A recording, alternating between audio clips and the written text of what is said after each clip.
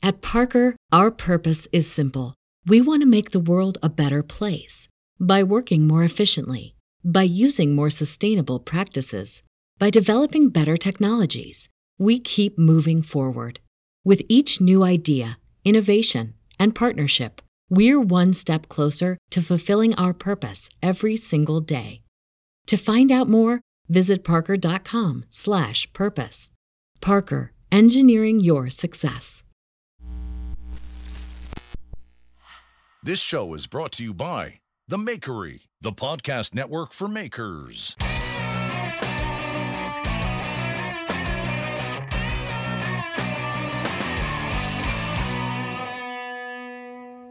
Hey, what's up, everybody? It's Brian House, and you are listening to the Full Blast Podcast with Jeff Fader. Jeez, that is so good. Guys, we're here. I'm here with Brian House. Before we get into the Full Blast Podcast with Brian House, thank you very much, Brian.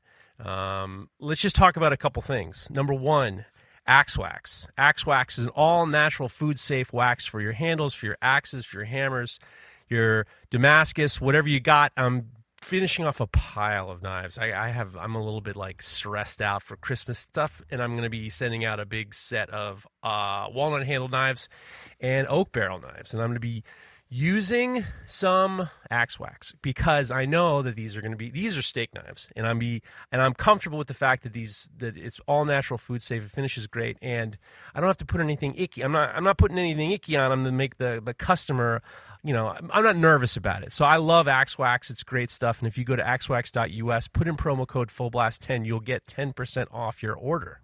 And that's great. So why don't you get yourself a couple pucks of Axe Wax?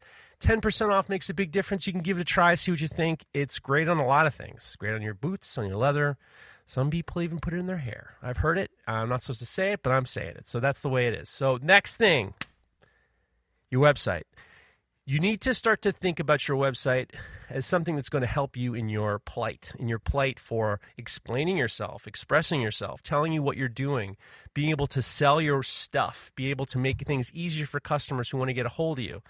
And a good website will do that. If you go to akinteractive.com/fullblast and fill out the paperwork, as a listener of the Full Blast Podcast, you will get 10% off your order.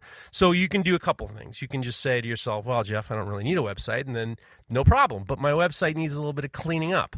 If you fill out the paperwork at akinteractive.com/fullblast, Andreas Kalani can give you some consulting advice, and that would be good too. Or if you want a new website, he'll get yourself that. He also does graphic design work. He does logo redesign, and he's doing great things.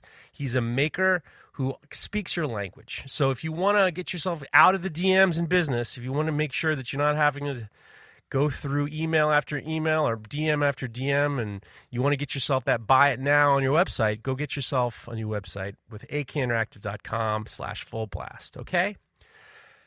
I love this podcast because I get to speak to a lot of people. A lot of people maybe some of you haven't heard of, maybe some people that you have heard of. Some of the conversations are very informative. They're very, I'm interested in what people are doing, the relationship between, some of the guests and the listeners. And then sometimes I get to fuck around and fool around with people that I like to talk to who are friends of mine. And this is one of those episodes. Brian House is a fascinating man. He lives down in Florida, and he has this amazing grinder company. He's also a content creator, and he has a great podcast that I listen to. It's called the Work For It Podcast on the Makery Network. Brian, how the fuck are you?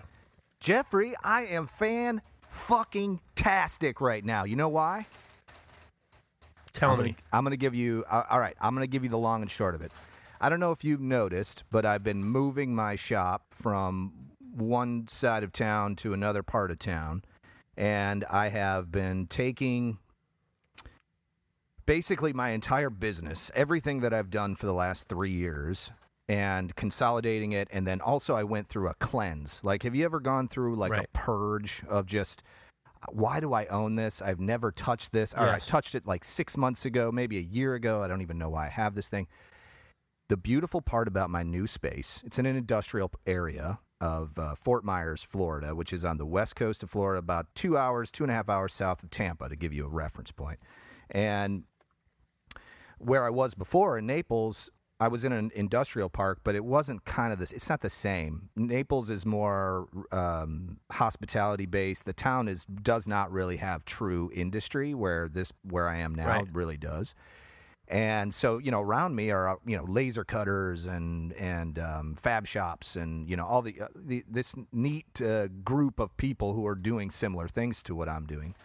So there's a lot of that going on. But also, I have access to 3 huge dumpsters, and they get emptied 4 times a week, right? So I have been using my fork truck, my forklift, and I've been just hauling stuff that I've moved here. I probably should have just done this in Naples, but I didn't really have anywhere to throw it.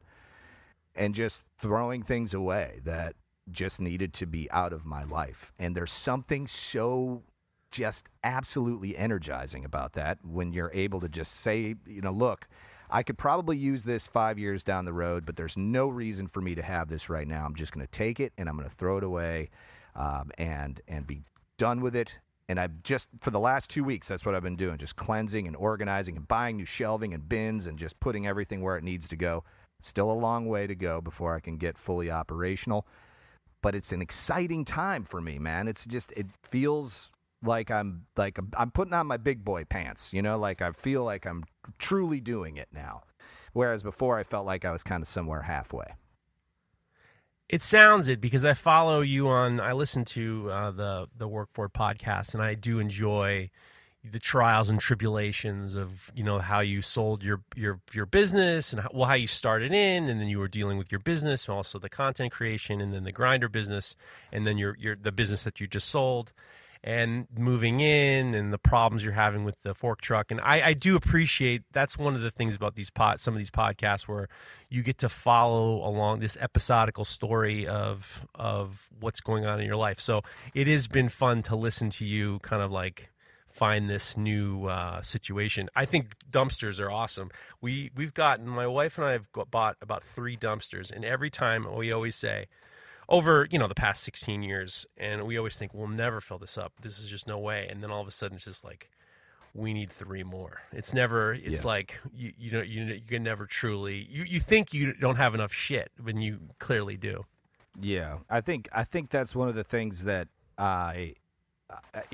clutter in my workshop or in my house clutters my mind. There's that whole feng shui thing where, you're trying to do the best thing possible, with keeping everything in your shop as clean as possible and functional as possible, but not having to run out to the hardware store every 5 minutes or, trying to get supplies or whatever it might be. And the issue that I've had over time is that I become somewhat of like a tool hoarder. Like, I've got tools that are just old and outdated, and I shouldn't even own them anymore. Like, just things that just, drills that have cords on them, like, who uses those anymore unless it's like a hammer drill or something really hardcore, right? There's no reason for it. So, why do I have that? Okay, donate that. Get that to somebody that could possibly use it, that's just getting started. Things like that. I have buckets and bins of like screws and nails and bolts and, nuts and whatever else that I will probably never use. So it's time for those to go. And, once I started that process, and every few years I go through this, where I do this, like, it's usually prompted by a move. Like, I had to, pick up and go somewhere else or move all my stuff. And I'm like, why am I moving this thing 50 times? I never use it. And then once it starts, like, you have to have like a come to Jesus moment with yourself, where you're like, look, I can't even move in here. Like, I got to get, are you listening, Chris Zepp? Chris Zepp, calling Chris Zepp. Are you hearing what I'm saying? It's time to purge. No, I'm kidding. He always jokes about, Chris Zepp from the Handmade podcast is always joking about how he's a tool hoarder and how he could barely move in his own shop. And Jimmy DiResta too, the same thing. It's like you pick up all this stuff, you're constantly moving, you're constantly pulling it, but then eventually it impedes progress. You can't do anything anymore. So yeah, now is the time, man. And just so we're on the same page, Jeff, you have been following me for even before, like way before, when I was just getting started in this entire process of becoming somewhat of an internet industrialist, is what I like to call it, where I've started to build my own tooling and a tooling company and industrial tooling and all of that. Whereas I'm, sharing that journey, and I think that's the reason why that's a big part of my success, is because I'm just saying and telling the story as I go. And, I might add a little touch of the dramatic from time to time just to make it interesting. But, fixing a fork truck, having a technician out here 4 times to fix a leaking hydraulic cylinder sounds pretty boring until you hear me tell the story. And that's, the Work For It podcast is like, this is, you get to know Skippy. I mean, Skippy, the fork truck guy, he's a pretty cool dude. I'd rather not see him very often like I have been, but, hey, it's all part of the journey, man. The interesting thing is about, and I know that, obviously we'll probably get into content creation and stuff like that. The interesting thing is people's direction in terms of why they're doing what they're doing. And it makes me think about people getting into podcasting or people getting into YouTube or business. And for me, I mean, it's interesting. For me, is I'm older than most of these guys. I'm, about to turn 48, and I wanted to start a business. I mean, when I started an Instagram before I started Fader Knives, and I was using Instagram because out of spite, really, because when I moved up to this town, I was involved. I was very, very disillusioned by the artist guild in this area. They were just a bunch of old, I usually refer to them as old Parsons School of Design teachers who kind of never made it happen. And I was supposed to be the president of this organization, and I went to one meeting and I was just like, there's just no way. I relinquished my nomination, and I was like, no thanks, this isn't for me. And I decided, and I was so disillusioned with galleries. I've been screwed by galleries. I realized that gallerists are, they're pimps, and, the artists are the whores. And it became very, very clear to me that, in order to take things in my own 2 hands, I really kind of needed to embrace something. And I started to do Instagram. My Jeff Fader on Instagram, the early stuff is just art, just the stuff in my shop or, whatever. And then when I started to the knives, it really helped me out. But the thing is I never really saw Instagram as, I never felt the need to be like a teacher, or I never felt the need to be an influencer. I never felt the need to be a content creator. I just thought it was like, I get a message from someone say, hey, I like that sculpture. Where is it for sale?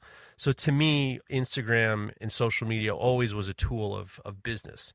And what's interesting is I find that there's this like real give and take in between how we use social media and what our direction is. Because, if my direction is Fader Knives, the business, and I really kind of like right now it's this is the show before Thanksgiving, so this is the we're heavily into, if you're a small business or small maker or small whatever, you're already getting slammed with orders, or you're having to prepare for Christmas, or you're having to or you've been through this before. So to me, it's the business to me comes first. The content creation is part of the marketing. And I find it interesting because I feel like with you especially, with the grinder business, which is just doing so great, and it's really awesome seeing what you're doing, you're also, social media and your content creation is intertwined because you got like 17,000 people on your DIY grinder page on Facebook, and you got the podcast, you're doing YouTube videos, and you're involved with the YouTube people. And I'm interested in how you kind of intertwine the business of House-Made Industrials. Is that the new name of the company? Yeah. House-Made Industrial. House-Made Industrials, and how content creation or YouTube videos or podcasting helps your business, or are they interconnected, or what are what's your? I've gone on and on. You understand what I'm saying? Yeah, I understand the question. Yeah, no, the reason why anybody does social media, I mean, I'm sure there's other reasons than mine, but mine was always to cast a wide net. So when I first started social media, it was very apparent initially that you could cast this net out there and connect with all kinds of people, and you didn't really know who you were going to connect with. And for me, that was the exciting part. It was just, who am I going to meet next? Who's going to connect with me and talk with me about whatever? We're going to find commonality. And inside of that commonality is typically commerce, right? You're out there, peddling whatever it is that you want to sell, and your passion for your life or your business. Who's going to see you if you don't get out there and start sharing your journey? And if you know anything about the origins of what I started doing, was I didn't start out as a grinder guy. I started out as a knife maker, YouTuber, kind of fixing stuff in my garage, just kind of working away and just making things happen and making content while I was doing it, because I really love film and I really love making videos and sharing things with people. And I knew eventually something would hit and that I'd be able to kind of just go in that direction. The Grinder project would come later, and then that would become insanely successful. It would just basically take me and slingshot me into my own my ability to carry myself, 100% without any other source of income, and then be able to buy a building and grow my business. And I always say we're just getting started. This is just the beginning. If you really look at my journey, the first 3 years is really just a small blip on the radar, but my other goal for that is to also inspire others to do the same thing. I hear every single day people who are in the day-to-day drudgery of their, whatever it might be, their lives. They don't like their jobs. They don't like working for someone else. They want to, make a go of being a business owner. And I try to, as accurately as possible, give the perception of really what rising up in America looks like, because it's completely different now than it was 100 years ago. I'm a huge proponent of sticking with something and moving forward and continuing and pushing forward. There's a saying in the Asian culture: those who rise before dawn 360 days a year will never fail to make their family rich.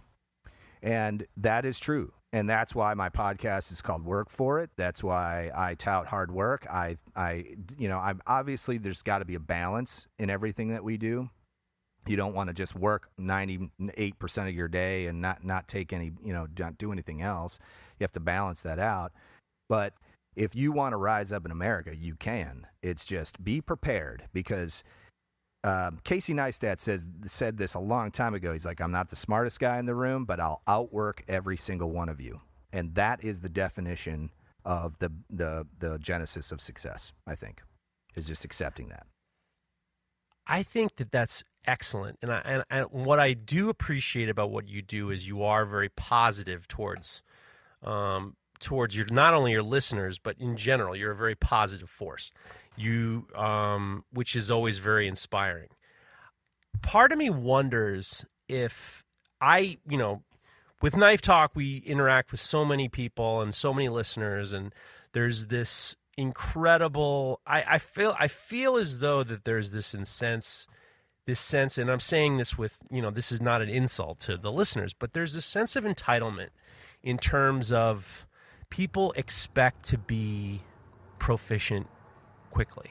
Yeah. And there's this very interesting sense of wanting to be at a certain level very, very quickly. And I find it almost to be, it's hard for me to, number one, encourage the inspiration, but it's just, part of me is always like, you kind of need to embrace the fact that you're going to suck for a while, and it doesn't come easy. And I wonder if there's this sense when people see, successful people or people like you who are just like skyrocketing and the business is skyrocketing on the quick side, you almost feel like there's this sense of, well, what's wrong with me? Why am I not getting there?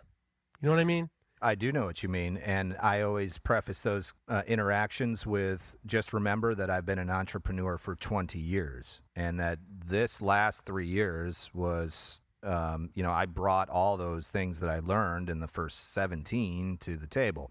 And so if you want to get good at something or you want to achieve or, there is no such thing as get rich quick. It just does not exist. There's no easy money, no free lunches. You can, all those sayings, all those things that your dad told us, you and my dad told me growing up, there was just never. That's so true. Like, you're just not going to just one day wake up and be hugely successful or, whatever. Behind all of that, there's like this motivational poster that's like an iceberg, and you can see the tip of the iceberg and then the water line and then this huge, massive piece of ice underneath it. And at the tip of the iceberg, it's like what everybody sees. And that's the success. Right. They see that little piece that's just above the surface of the water. And then below it, there's this massive body of ice that's kind of harboring the whole thing, and that's called hard work and determination. And that's where all of that goes. So people don't see that, and I'm trying to show that to people. Like, look, you have to understand, like, I sacrifice my health, my body, my time. Everything is being put into Housemaid to grow it up so that, someday, I can retire or do whatever. But, I truly love the work. So, success isn't this just, light a match and go. It's years and years of smoldering, I totally understand that, and I definitely believe that most people don't realize what people have gone through in order to get where they get. They see Will Stelter, and he looks like he's 13 years old, and all of a sudden he's naturally gifted or whatever. Right. And I part of me says this a lot because we get, once again, on Knife Talk, the question we get is, I want to get into making Damascus. Should I get a press or power hammer? And most of these guys get involved. They see what Mareko's doing, or they see what Joshua Prince is doing, or they see, these incredibly talented blacksmiths, bladesmiths who have spent countless hours. People don't realize. For some reason, I feel like there's almost this period of like, if you've just been on social media for 3 years, that means everyone's been on for 3 years. There's almost like these blinders to the amount of time and energy spent, learning all this stuff. And what I hear from people is, and this is also goes to the fact that when I get asked to teach classes, I prefer to teach, introductory blacksmithing classes because I feel like it's one of these lacking skills. And I just wonder if people have not encouraged them, so that people have allowed themselves to understand that you can just get these pieces of equipment, and then next thing you know, you're going to be Mareko Momasi. And I just wonder if there's a lot of cart before the horse in this. We're getting intense in the first 22 minutes, but I think it's one of those things that I just notice. I notice it too. I think it's not just in knife making, it's in everything. There's people that come to me and go, "Hey, I want to be an entrepreneur. What does that look like?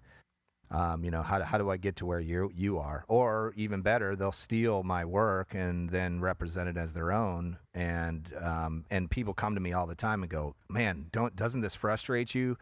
Doesn't this bother you when people are stealing your work and then trying to push it out as their own?" And honestly, it does not. And the reason is because to build a company, it's more than just the product and the design and all of these things. There's all of this stuff that goes around building a good company. We talked about that on the last episode about service, customer service, and logistics and money and time and all this stuff. 98% of people who go into business for themselves, they don't really fully know what they're getting into, and then they give up. They just turn around and go the other direction. And I'm assuming it's the same way in knife making and every other endeavor that takes an enormous amount of time to create something or be great at something. What I will say is that I think that it's a good thing when people go, "Hey, I want to be successful at something," because at least they're trying. At least they're doing something. There's a lot of people just sitting at home on their phones and computers, and they're going to work, their day-to-day stuff. We need those people too. We need people going to work and doing that work. And the workforce is such an amazing, powerful thing that drives our economy. But you also need visionaries. You need people who are going to step up and say, "I want to rise above the top. I want to be somebody of notoriety. I want to make money. I want to do those things." And I think, in America, you can do that. You definitely can do that. It's just not easy. It's not easy anywhere. But, for instance, the power hammer versus press thing. I think they think in their mind that the end-all, be-all is the Damascus component of it. And you and I both know Damascus is beautiful and great, but it doesn't sell knives. What sells knives is, marketing and design and fit and finish and all of the things you can do not making Damascus. You can do that with a single monosteel. And then once you get good at those things, then you can go and start making Damascus. But you're right. The cart is definitely before the horse.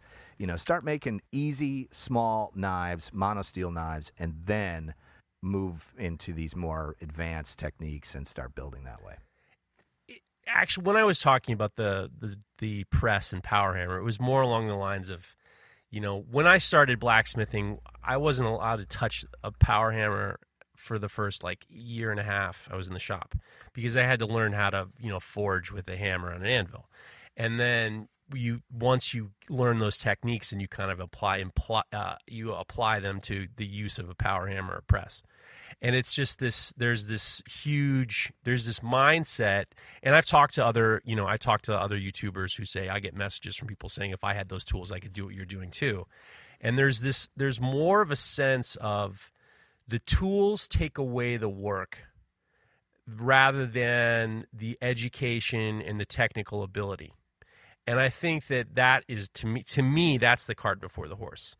There's almost this sense of, and I know on Knife Talk we say things like, that's the dumb work, or that's the easy stuff to do, or I honestly believe that there's none of it is the easy stuff to do. I think that there's this, in the way I work, especially here, and I don't do a whole lot of Damascus. I actually mostly buy my Damascus. I've made a few bricks of billets of Damascus, but honestly, to me, it doesn't interest me as much, because I just want to I still want to be a better knife maker. So I'm kind of sticking with this simple stuff and the easy stuff. When I say simple, I'm not trying to gild the lily in what I'm doing. I'm trying to really refine the process that I'm doing, and then once I start to get more and more proficient, I'll start to add these things. But there's more of a sense of I don't really need these techniques before. Oh, here's a good example. So a number of years ago, when I was at the Center for Metal Arts in Florida, there was this, we were having classes. We had teachers from all over the country. We had Ori Hoffy was coming, Fred Christ, and we had all sorts of blacksmiths and stuff like that. And I just remember there were these guys who would come take the class, and then they would really not listen to the class. They'd not listen to the teacher. And they just basically would say, oh, no, I know, and this is what I'm going to do it this way. And we get to the point where we're just like, well, what did you come here for? If you know everything, why did you even come here? And there's this strange sense with people that there is this that you think that but you don't. I don't know if that made a lot of sense. Oh, it happens all the time, even in my business. We make grinder kits, and every couple of days I get an email from somebody who's building my grinder who says, I'm going to build it like this because it's going to be better. And they'll give me, and why did you do it this way? And why did you use this thing or whatever? And I will be very forward and write them back and explain, the process that it takes to build this machine and the reason why. But it's like that sort of, for a lack of a better term, like an ego thing. Like, well, I think this is going to be better. Well, okay, good. You should try that. And when if it's better, great. Let me know. Like, I'd love to hear about it. Like, if that really makes the machine better. I already know it won't, because I've tried it. Because I always thought, like, well, hey, I could do this. Again, I'll go back to the positive end of this and say, well, at least they're trying something. I will say, though, somebody's standing in a classroom and I'm the teacher and they're not listening to me and they've paid to be there. Yeah, I mean, I guess it's like an age thing. The older you get, the kind of more you stuff your ego into your pocket and you realize how little you actually know. I don't know if you've kind of had that feeling at all as you get older, but it's like, I don't know shit. I have really so much to learn about the world still. I grew up, my father used to say to my sisters and I, you don't know what you're talking about. So we've always been like, that was actually, we're going to do my sisters are both sculptors and painters, and we're actually going to do a group show, the three of us, and we're going to call that, the original name for the first show is going to be You Don't Know What You're Talking About, which is, oh my God, that's great. An ode to our father who was a painter. But I wonder, when I think about what you're doing with the Grinder Company and with the content creation and the YouTube channel and stuff like that, and the DIY Grinder Facebook page, I get really it gets me anxious. Yeah, because I feel like I don't know. I honestly don't know. Because I know that you get criticism on that, and I'm saying it in the sense of like you were just saying that somebody's building your grinder kit, and then they're sending you an email on why they're going to build it differently. How do you deal with the criticism? Because, that's what that is. It's like, how do you deal with it and not just be like, what do I need this for in my life? It's my business, and it puts food on my table, and I look at it a little bit. A younger version of Brian would be giving the middle finger to all those people. I would say now that I'm older, I take what they're saying and with I process it.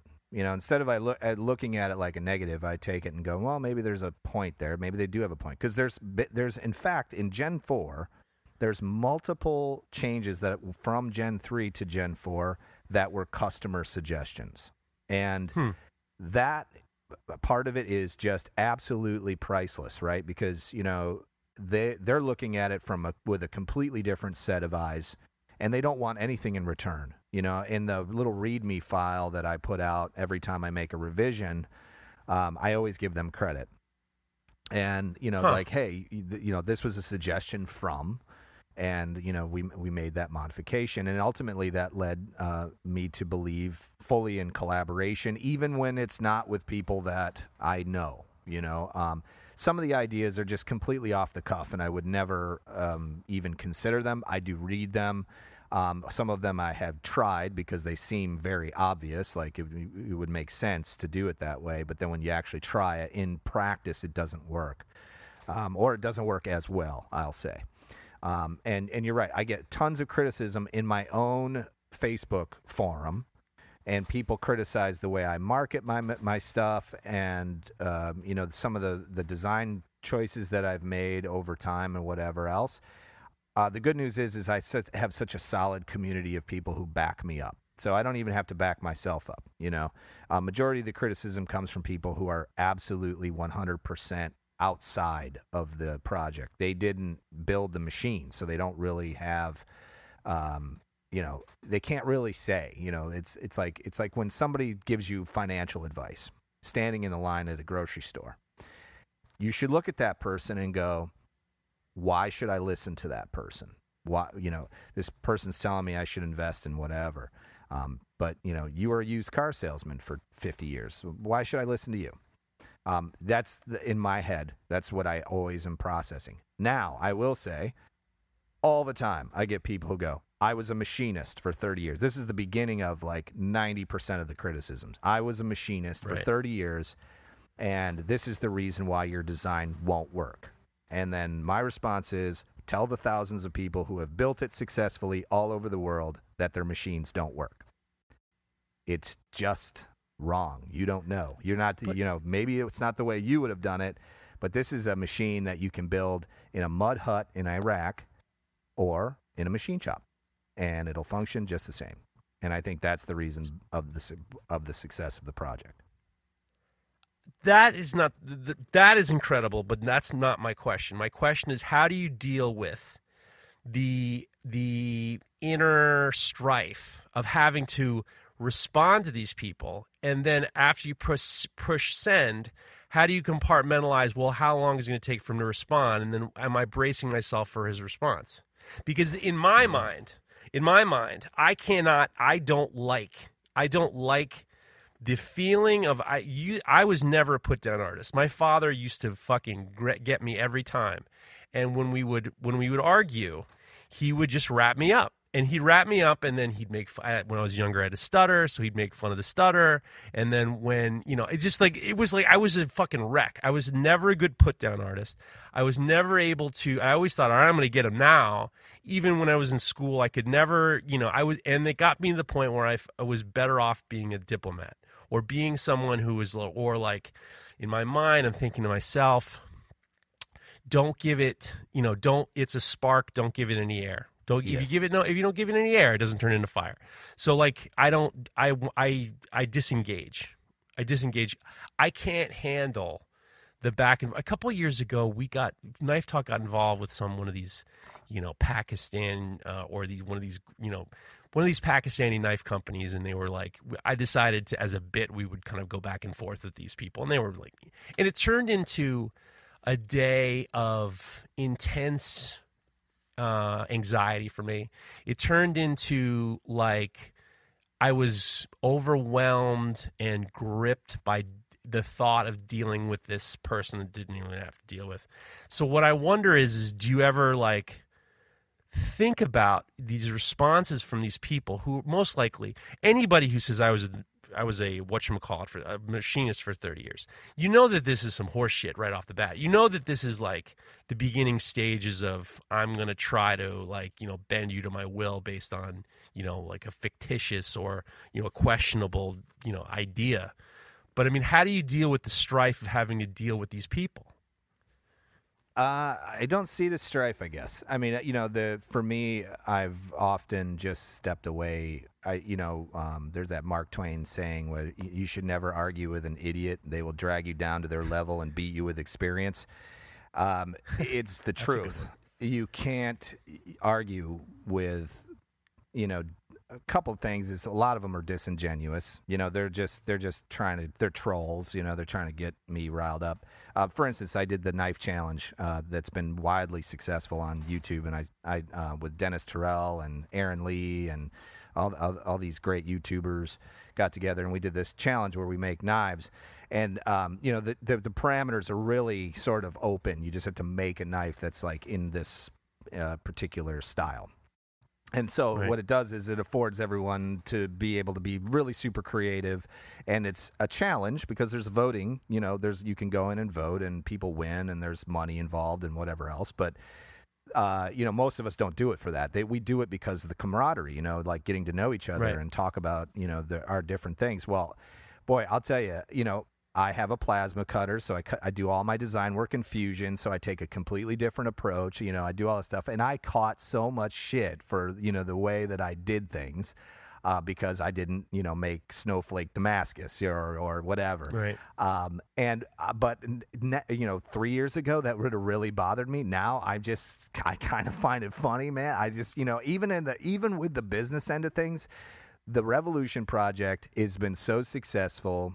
It's become like sort of part of my identity, but I like literally could step away from it and it would run itself. It would just, the design has been proven, and so I can't hear those criticisms. And unless it's like a positive design change that makes the machine easier to build or easier to use, I just ignore it. And then, or I respond with, hey, thanks for your input. Totally appreciate it. Kind of just like a positive dismissal of the concept. And I think if you take that same idea and you put that same concept to work in just about 95% of everything you do, your life gets tremendously easier. It just does. I've learned that. It's like I also say this all the time to my kids, a majority of the time when they're telling me about some bullshit drama at school, because I've got 2 high schoolers now and 1 middle schooler. And I'll say, think of the situation that you're going to be in or you are in as a dance floor. So somebody is on the dance floor and they are waving to you to come in and dance with them. And dance can be a euphemism for whatever. It could be an argument or whatever, conversation. You have the choice to engage. You have the choice to walk out there and dance.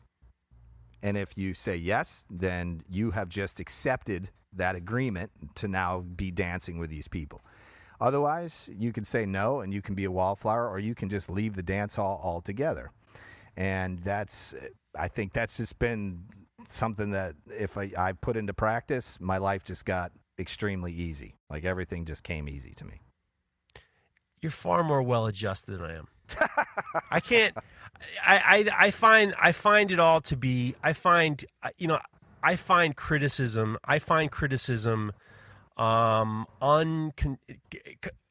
Unwelcomed or unsolicited, non-constructive criticism. I find it to be very aggressive, and a lot of times I take it that way. And a lot of it has to do with my upbringing. You know, I've said it before, you know, my father was very critical and very judgmental of the things that my sisters and I were doing. And it became very much along the lines of, you know, being judged for something, you know, or being criticized. You know, you say the sky's blue, you don't know what you're talking about. The sky's not blue. You know, everything was very much along the lines of, and I got to the point where going to, you know, doing critiques in art school and taking criticism was, I had to learn how to do it. But at the same time, it was like, you know, I was under the guise of, I know that this is what I'm supposed to be doing right now. In order to get better, I can take the criticism. Now, any criticism that I get that isn't really like solicited, and I know a lot of you guys on Instagram like to do the, what do you think? Everybody who writes the "what do you think" on the bottom of their caption, in my mind, I think, okay, this is good for engagement. This is really good for them to do this is good for them in regards to getting some reaction to, you know, whatever they're doing. In my mind, I'm thinking, I don't want to know what you think. I honestly, it's like, I'm sorry to say it, but it is totally true. It's like, you know, Mareko does it all the time. He's like, wouldn't you like this in your house? What do you think? And I'm just like, I don't know why you're opening yourself up to this, because, you know, and then all of a sudden some knucklehead gets in there and says something, and I know it bothers him because it bothers me too. And I can't handle, I don't do well with the rabble, to be honest with you. If you really want to know what it is, I mean, yeah. Have you ever read the book, The Four Agreements by Don Miguel Ruiz? No. Are you familiar with this? I think you mentioned this to me. Yeah. I think you mentioned this, or I mentioned on their podcast. What is this book about? It's a short read, or I prefer the audiobook, and it was narrated or audio read by Don Coyote. And or not Don Coyote. Anyway, last name is Coyote. He was an actor. Anyway, a Native American guy. And so there's 4 agreements. Number 1 is be impeccable with your word. So if you say you're going to do something, make sure you do it. And if you don't think you're going to be able to do it, don't say it. You know, don't tell somebody you're going to do something and then not follow through. The second one is don't take anything personally, and that is a big one, especially with criticism. If you take things personally, assuming that, you know, people are doing and saying things to you, not around you, it's projection, really, you know. And he explains this in great detail.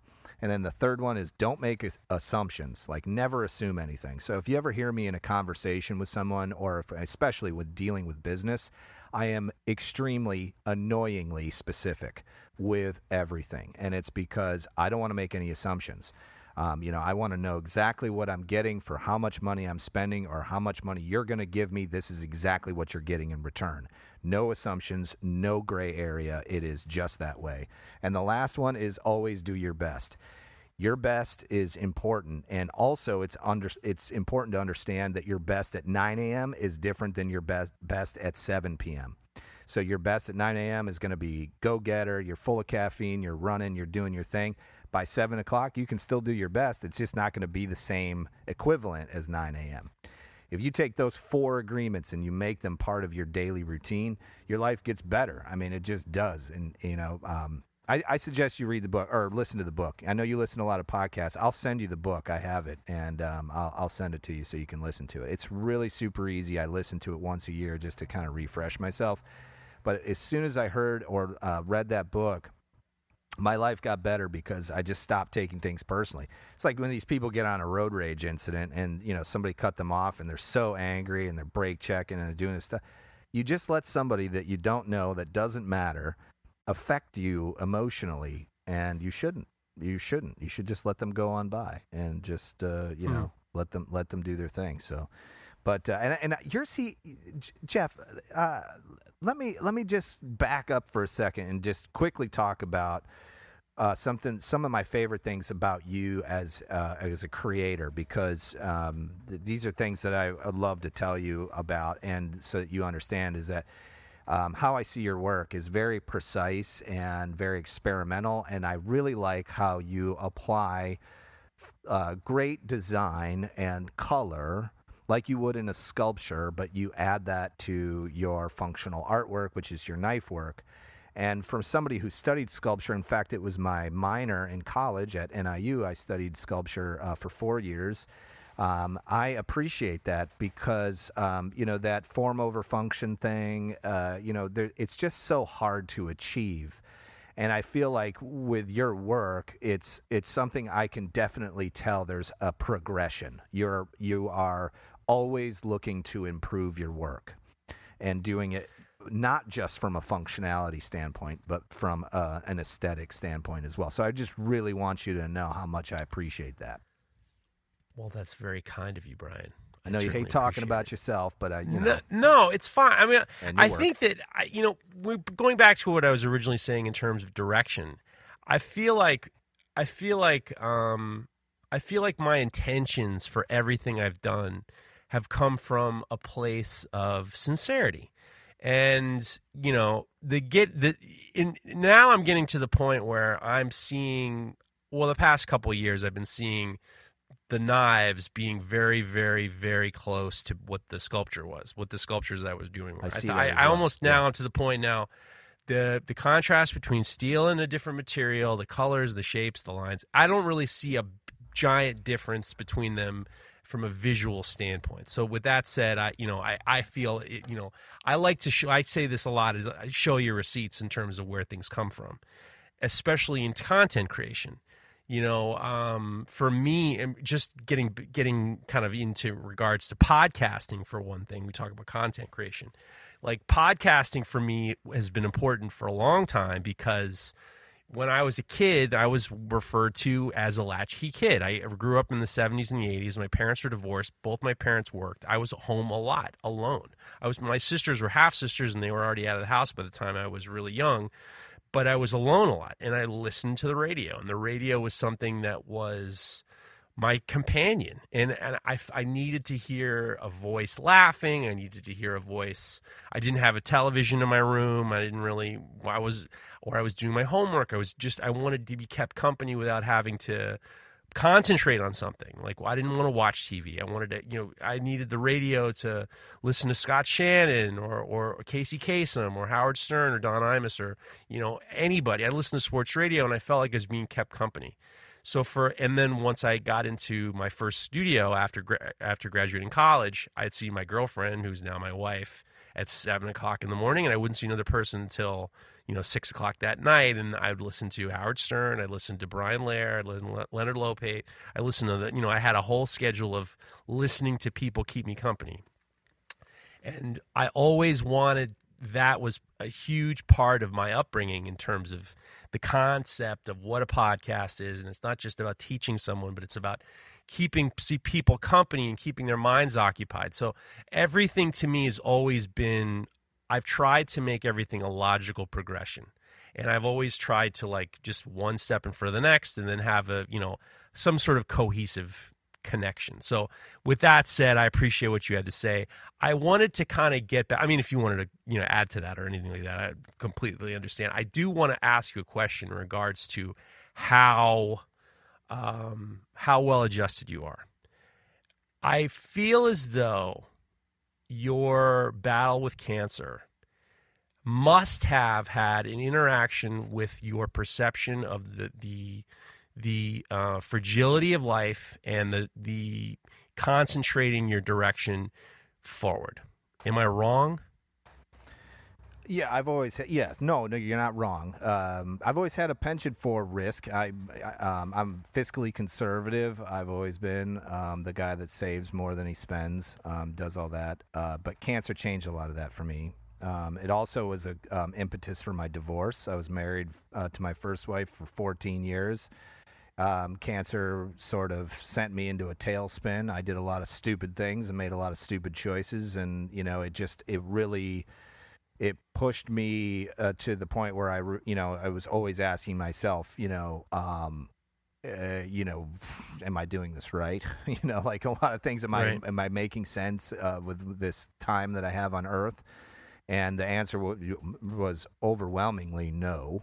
And so, major changes came from that. And, they were all, for the most part, all ended up very positive changes for me, And so I just think that when you stare at your own mortality, you're going to walk away a different person.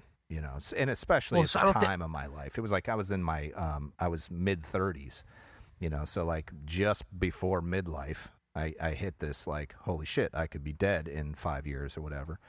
So yeah, the cancer I had was the same cancer that killed Bob Marley at 36, and I got it at 35. So it was. What was it? Melanoma? Melanoma, and I had 8 lesions all over my body.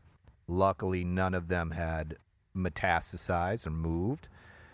They reconstructed my right ear. I have a huge chunk out of my back and 3 big chunks out of my leg and butt off my ass. And, every single time I would go through that, it was like another surgery. I would, more recovery. And, people don't take skin cancer that seriously. I know you do because you talk about it a lot because you obviously know what it can do to somebody. But that's what my dad died of melanoma. It was from skin cancer. Yes, and see, melanoma is it's the widowmaker. So if you don't catch it in time, and it moves, it's not if, it's when. You're dead. No one comes back from it. There's a very, very small amount of people that actually recover from metastasized melanoma, and that's because it travels typically to the lung, the liver, or the brain. Exactly what happened. Yeah, so I know a lot about it, and when you look at cancer as a whole, melanoma, the treatment for it's relatively simple. I mean, they cut you open, they pull it off you and whatever, and you do a light treatment, and then you're done. But when you go through that 8 times, you feel like you've been beaten to death, by these drugs and the surgeries and the cutting up and all of that. I came out definitely a different person. A lot of scars, but a lot of positive too, man. I don't think I'd be sitting here talking to you right now, to be honest, if I didn't have that happen to me. I'd probably just be the same guy. I'm convinced that it is. I think that even if you don't consciously know it, it must have helped you in terms of focusing your direction in a very, very concentrated. I say concentrated, but I mean like you kind of get an idea of what you need to be doing. Like you're very positive. You're very positive, and I can only imagine it's as if you unconsciously know you have a second lease on life. I mean, my father had melanoma. He had skin cancer his whole. My mother's side of the family had skin cancer, and then my dad had skin cancer. He never wore sunscreen, and he had the cancer. They removed it. He was in remission, and then I think 4 or 5 years later, it went to his lymph nodes and then to his brain. And it was really I mean, he was much older anyway. I mean, he was in his 80s by the time that happened. But at the same time, it was like, and then my sister had ovarian cancer in the 70s and survived, which is like, you want to talk about crazy. Yeah, like, I'm going to actually see her for Thanksgiving. Oh, dude, I'm going to see her for Thanksgiving. And it's like, every time I see her, it's always like this.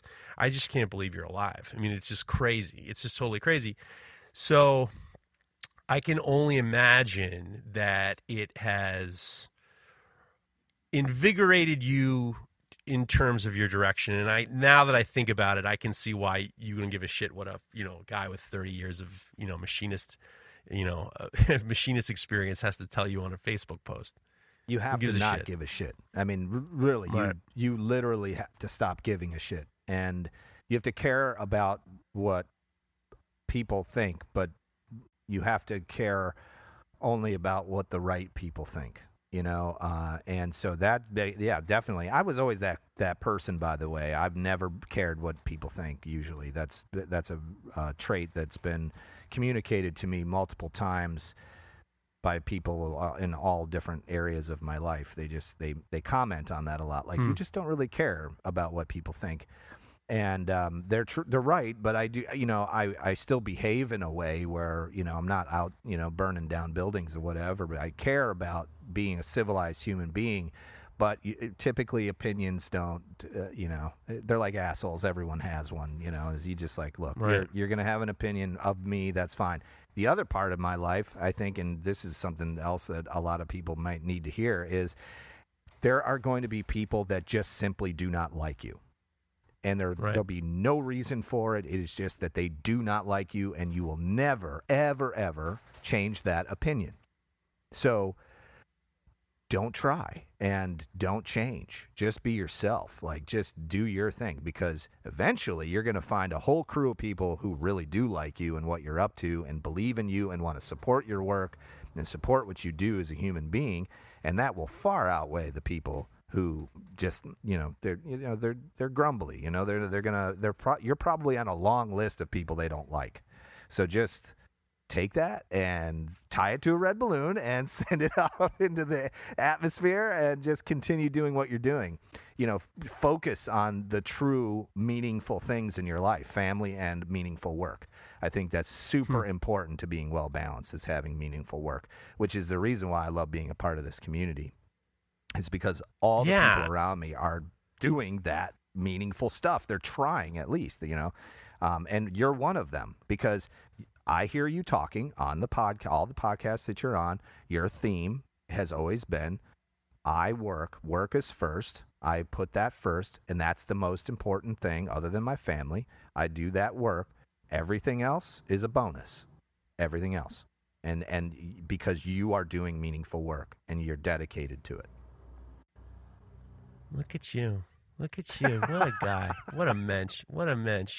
I can tell that when I hear you talk on your podcast about the WFI project, if you hashtag WFI, you and Brian and Ben read off all the projects that are if you explain what WFI is to the listeners. So if you listen to the Work For It podcast, WFI stands for Work For It, obviously. And then if you're on Instagram and you hashtag WFI projects, we pull that up every show, and we look at those projects that you're working on, and we will pull a handful of them out and we talk about them. What that has done is it has leveled the playing field. Anybody can get their work presented in front of us. Not that we're up on a pedestal or anything, but we are a great conduit for feedback and positivity, and trying to help move people forward with what they're doing. And so if we call you out and talk about your project, typically you're going to get 25 to 50 followers. People are going to check you out, and you're going to start connecting with people, which is the whole point of social media, is that you're supposed to interconnect. Not just a one-way conversation, but it's a two-way thing. And that actually was a concept that was brought up by Brian Cohn. He's a new addition to the podcast, and a young guy. When Ben and I were doing it together, there was a missing component. We wanted to have this whole wood and steel playoff thing. Ben's a woodworker. I'm a steel guy. I'm doing my thing. Entrepreneur, different level. But we needed some help. We needed a younger voice. We needed somebody to come in. And Brian Cohn, who I had done a few live Instagram live streams with and stuff, and just had normal conversations, talked with him on the phone. He's just such a great guy. He's a perfect representation of what a young entrepreneur is. Somebody has very little startup capital, a lot of drive, a lot of grit, a lot of creativity, and is willing to put himself out there. What better person to put on our podcast? Somebody that doesn't have a ton of followers, who is wanting to rise up in the community and educate people. He's funny, he's easy to talk to, and it's let's make an example of Brian. Let's say if you follow the same path that Brian is following, you could do the same things he's now doing. We're watching his progression. I think that's an enormous learning tool for others, is example. to see, like, look, there's all these young guys. You were talking about them before. These guys that want to get into knife making, they want to start making Damascus tomorrow. They want to start, being a Mareko Mamasi. And you have to see that it takes some time. What better way to do that than put somebody like Brian Cohn on the show? And he not only does all that stuff, but he adds like tons of character. He plays the trombone even. Yeah. And he brought WFI projects to the table. And I thought it was an excellent idea, so we implemented it. And now there's like over 1,000 tags that are, people have tagged it over 1,000 times. So it's pretty amazing. He's an excellent addition. He's good on the mic. He's got good stories. I do like the trombone bit. I mean, whatever you think about dad jokes, I love the fact that you guys actually have a bit where somebody's actually playing a trombone. I think that's awesome. It's not a sound effect It's actual I know. I like the fact that he's like, oh, let me get the goddamn trombone, and he gets out the trombone. I like that Foley work and all that stuff. I dig all that. I do like the fact at how I can tell how the community really makes a big influence on you. Like, I can tell that how excited you are when people are involved. And it really is something that's very sincere. I get this sincere feeling from you of just being very happy with any, the connection with the community. And I do appreciate that. Yeah, it's super important because without the community, you could podcast to 10 people, and hey, that's cool too. Our show is downloaded on average about 500 times, which is still considered small, I would think, for a podcasting thing. But we do it consistently every single week. Yeah. We put out a show. And you have talked about this as well on multiple platforms about if you make a podcast, but you don't release it on a regular time and date, you're behind the eight ball. It's just like with anything content related. You need to be consistent. And podcasting is so simple. It's like set up a microphone, talk, have somewhat of a loose theme, and then go for it. Tell a story or, walk some people through and kind of have a loose format. For me, it's such a simple but yet amazingly powerful platform where I get way more interaction from people through the podcasting platform than I do, meaningful interaction, I will say, right, than I do in any other way. So it's been an amazing journey, and I can give you and Craig Lockwood a big high five because you brought me in to the Makery when it was first started, and that's what slingshotted my podcasting career. It would have taken me a lot longer, I think, if I would have just decided to do it on my own, which I probably never would have. But that was such a cool thing. You say that it's easy, but it isn't easy. I mean, you happen to be good on the mic. I mean, you have that. Yeah. You have the voice that a lot of people dream of if they're a broadcaster. I mean, you have the perfect broadcasting voice, and you're good, and you're interesting, and you're a fun guy, and you do a great job.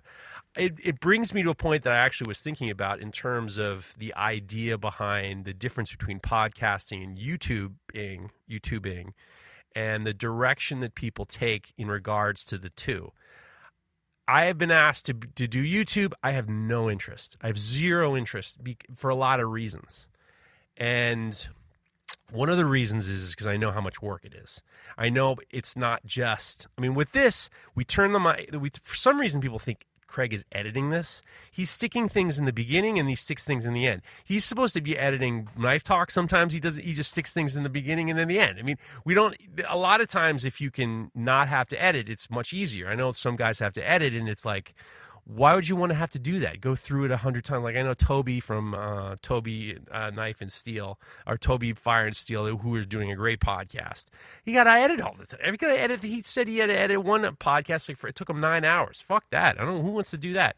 And to do these YouTube videos, because it's so shot. I still, in my mind, and I just, the fact that you went to a film school or you have an interest in film, I can see why it would be interesting to you because you understand the mathematical equation of what makes a good 20-minute, 30-minute video versus a podcast where it's like you know, you don't really, I mean, you got to practice if you don't want to do any editing.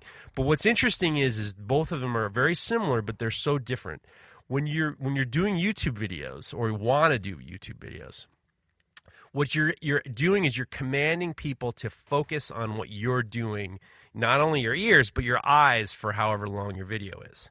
Versus a podcast, I mean, you drive. People want to listen to a podcast while they're driving or when they're working. Or I was listening to a podcast while I was gluing stuff up. Or it's a much more passive thing. It's much more of a passive thing that people are able to have their mind occupied. What's interesting to me is when people think to themselves, they see what Alex Steele's doing or Jimmy DiResta's doing or what Honor's doing right now. He's taking off like a rocket, dies in every film. They see it and they think, I can do this too. And then they don't realize not only the amount of work it is, but the fact that you do have to be consistent. And you do have to have a degree of discipline. And you do have to be interesting. And some of them that you think are going to be good, maybe they don't get the views that you expect them to be getting. And it's just, I mean, I don't know how, I didn't be honest with you, I don't know how you do it. At Parker, our purpose is simple. We want to make the world a better place. By working more efficiently, by using more sustainable practices, by developing better technologies, we keep moving forward. With each new idea, innovation, and partnership, we're one step closer to fulfilling our purpose every single day. To find out more, visit parker.com/purpose. Parker, engineering your success.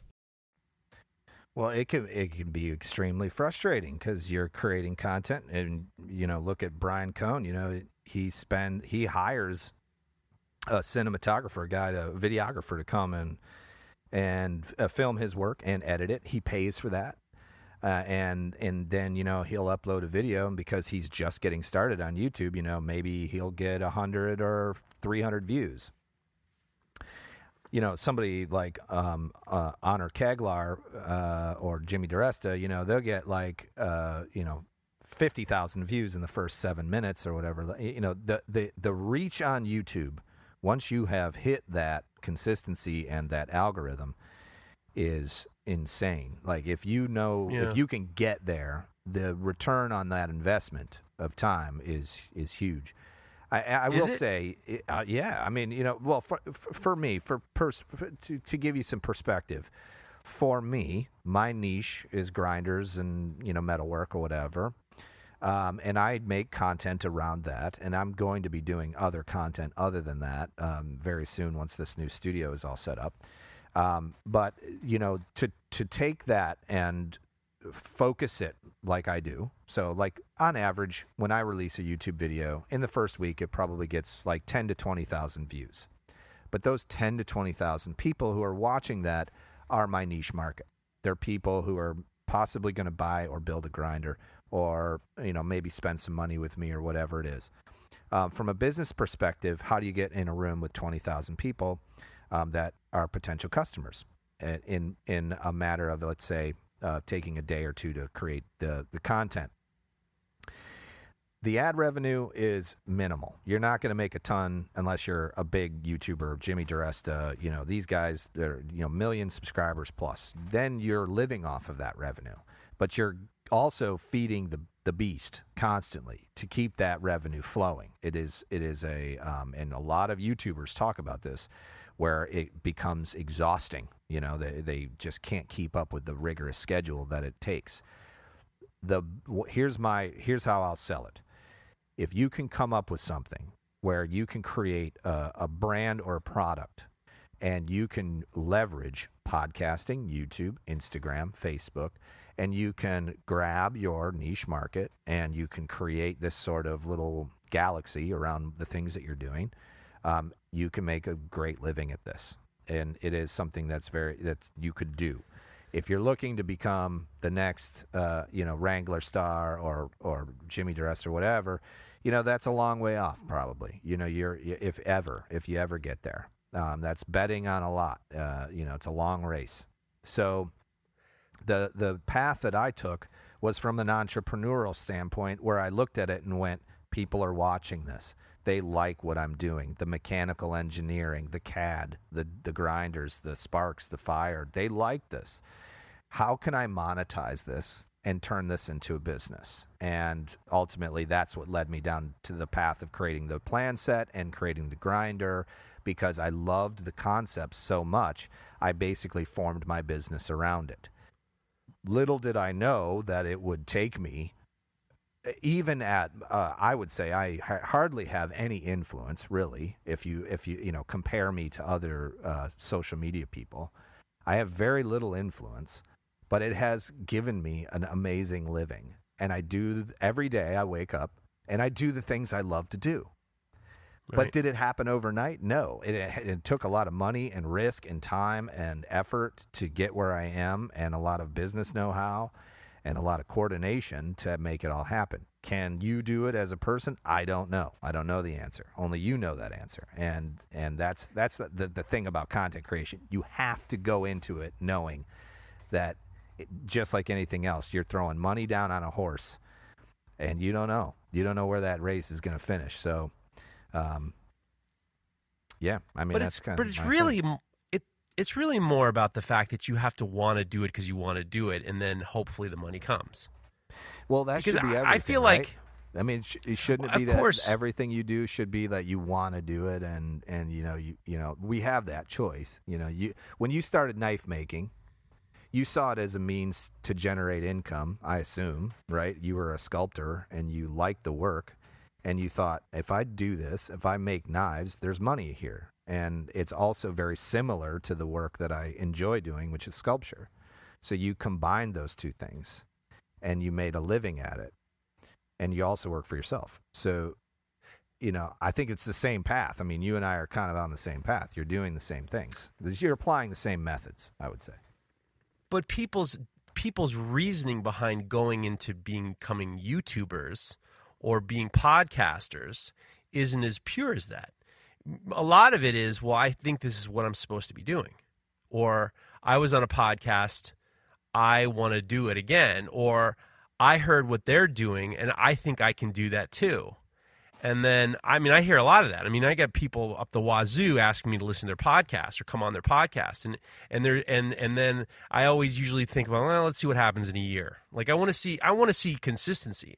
Like when I want to see people being consistent. Like that's why I like listening to your podcast, because I know that every Thursday, usually Thursday mornings, I wake up and I'm like, I'm preparing stuff and I'm checking. I know that you guys are on Thursdays, yeah. And I know that, and that's one of the reasons why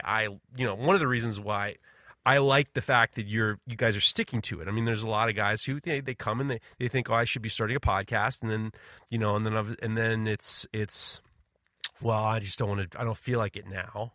Or I don't, and they don't have the commitment or the discipline to do it. And sometimes I feel like the same thing with YouTube or people starting in YouTube. I feel like there's this, and I don't watch a lot of YouTube. I watch my friends' stuff, or once in a while. I'll be honest with you. I just, for some reason, sitting down and watching YouTube videos, it's hard for me to do. I don't sit down and watch really anything. The only thing I've been seeing lately is I saw Dune. I saw Shang-Chi, which I fucking loved. I saw Dune, which I loved. And that's about it. And I watched a little Curb Your Enthusiasm, and that's really about it. I mean, I really don't have a lot of time to sit down and watch YouTube videos. Yeah. But I know that there's this sense of like, you almost feel like, especially with young YouTubers or people who are just starting in there, they feel like I'm planting the flag for victory, and then pressing send or upload, and then it's like holding your hands out waiting for the money to fall out of the sky. I feel like there's this sense of, once again, back to entitlement and not really understanding the fact that you just have to love it for the sake of loving it. And then hopefully something happens.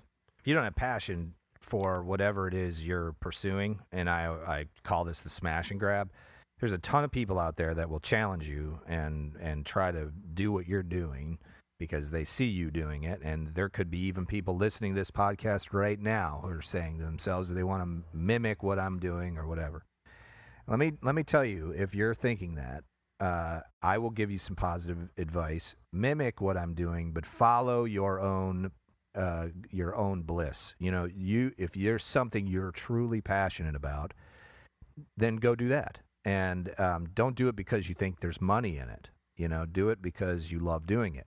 Whether or not you end up at the same place at the end of it doesn't really truly matter. What matters is that journey that took you there. The fuel was your passion. And believe it or not, money does not fuel things very well. There's a lot of shitty, great paying jobs out there.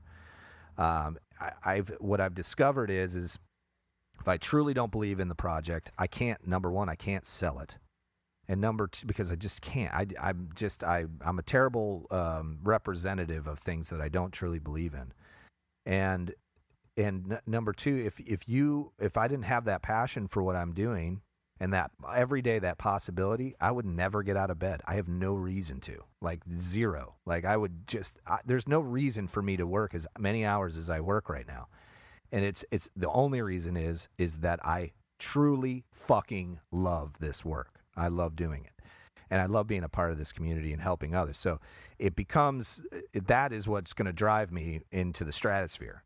If you're looking at my meteoric rise and you're going, man, I want to do that, know that it all started with a fire inside of me that was a passion for metalwork and sculpture and engineering. That was where it started. It wasn't like, oh, hey, I can make some money if I do this. It's like, there's a lot of ways to make money, that they're out there. This is truly a passion project, and I think that that's the basis for the success, and it could be your success too. And I think, honestly, Jeff, I see your passion for this. Whenever I hear you on a different podcast or I listen to the work that you're doing, I always think, how does he have the energy and time for this? And then I have to go back and look at myself and look in the mirror and think people think the same thing of me. How does he have the time for this or the passion or the energy for this? And it's truly because of the passion, and you believe in it too. So that's the reason. Well, you're too kind. I have people in my family who say they're going to do things and they don't do it. And it drives me. I don't like it when I have a problem when people tell me what they're going to do and they don't do it. I recently got invited on a podcast that doesn't even exist. This guy says, I want you to come on my podcast. I'm like, okay, let me hear about your podcast. He's like, well, I haven't started it yet. I'm like, well, fuck you. Then you haven't done anything. It's like, it's legitimately, I was literally like, get the fuck out of here. He's like, well, I'm going to do it. I'm like, well, I haven't seen anything yet. And one thing is I feel like talk is cheap. And I also feel very strongly about doing what you say you're going to do. Like, that's always been like, I probably a lot of it's out of spite. A lot of the things I do are out of spite, like being count out. I was told I couldn't run the marathon a number of years ago because I was too big, and I did the marathon, and I'm planning on doing it again in 2 more years. And I think a lot of things that I think that people have their eyes are bigger than their stomach, and I feel it's very important to be disciplined and do what you say you're going to do. In regards to this podcast, I gave myself a year. And then after a year, I said, I'm going to give myself another year. And the one thing I really wanted to do was I wanted to be in control of the fact that I wasn't behind. I wasn't taking weeks off. I haven't taken 1 week off. There wasn't been one episode off since I started.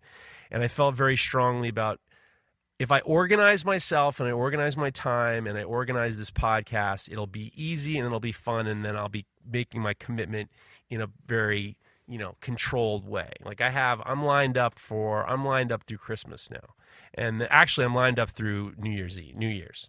And it allows me to not flail at the end, and I can really concentrate on what I'm doing, and I can have episodes like this with you where we just kind of fuck around and ramble on and stuff like that. And then I have, other ones that are going to be a little bit more, I have to do a little bit more work on and some of them might not be as fun, and I think it's important to be, very important to be disciplined. And I think that we all have there's this strange sense that discipline is it's this uncomfortable word that is supposed to be bad. And I don't necessarily, and I don't think that's the case. Discipline? Yeah. People are scared of discipline. They hate it. You're right. They don't like it. And it's the basis of a majority of success is just like being consistently there and doing the work every single day. The other thing about being a self-driven person and trying to be successful with doing your own endeavors is trying to actually keeping yourself on track every single day. You've been doing Fader Knives now for what, 10 years? Has been Fader Knives? I don't. Somewhere To around be there? honest with you, the funny thing is, I don't fucking count anything anymore. Interesting. Like, I don't like to. I'll tell you why. It's because I went to school with this kid. He was a good dude, and he would tell us how many times he had sex with his girlfriend, but the same one. He'd tell us of the same one. So, like, he'd come back from the weekend, he's like, 45. And then the next 48. We're just like, why the fuck are you counting? It's like, why are you counting? Why do we need to know this? And then I would number my lures, the lure sculptures. And then all of a sudden I could think of this fucking same thing. Is that what guy? And the same thing with the knives, same thing with time, same thing. The only things I remembered, how many years I've been married, and then my birthdays and my wife and my daughter's birthday. But other than that, I really don't try to keep count. I think I'm around 7 or so. Okay, 7 or so professionally, something like that. So let's take that 7 years, and in that 7 years, your daily routine has probably dramatically been modified, right? From the start of where you first quit your regular day job stuff, and you're like, all right, I'm doing this now. That routine. The things you did in that routine dramatically changed, but the habit of that routine is the same. Would you agree? Well, just to back it up, I mean, it is not really, because what happened was I was in a metal shop and I had a pretty decent job, but I was miserable there. And then a friend of mine started this contracting company, and he wooed me away with, a good salary and, opportunities for growth, and then it turned out to be a complete disaster. It completely, to the point where I was, unceremoniously let go after an installation on a Friday, and it was like everything about it was like the promises made were not kept. And it was embarrassing. It was humiliating. It was, how could I be so stupid? It was to the point where I really felt I had no choice, but I was making a sculpture on the side, and I got to focus on that.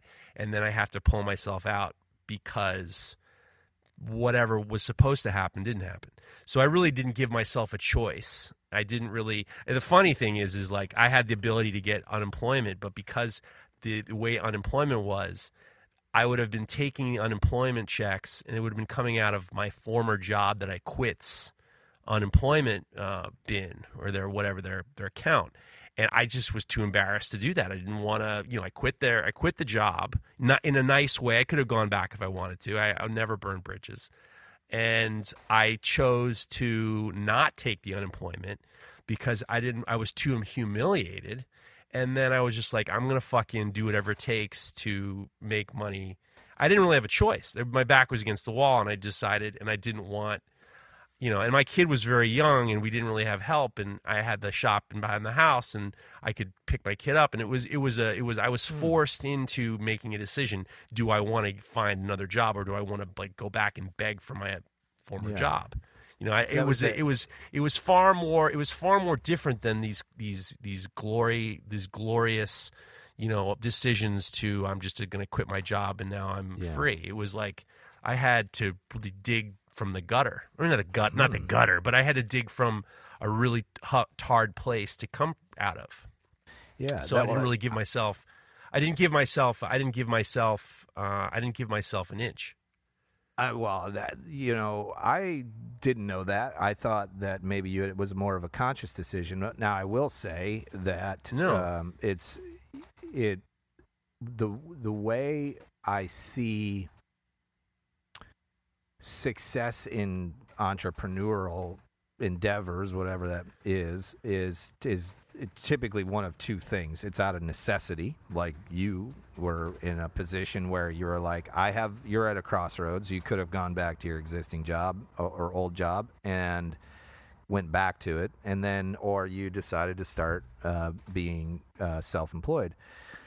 And that becomes a very serious situation, where you knew you had to make a certain dollar amount to make this happen. And I've heard you talk about the conversations you've had with Hillary, and you said, look, I think there's something to this. I can do this.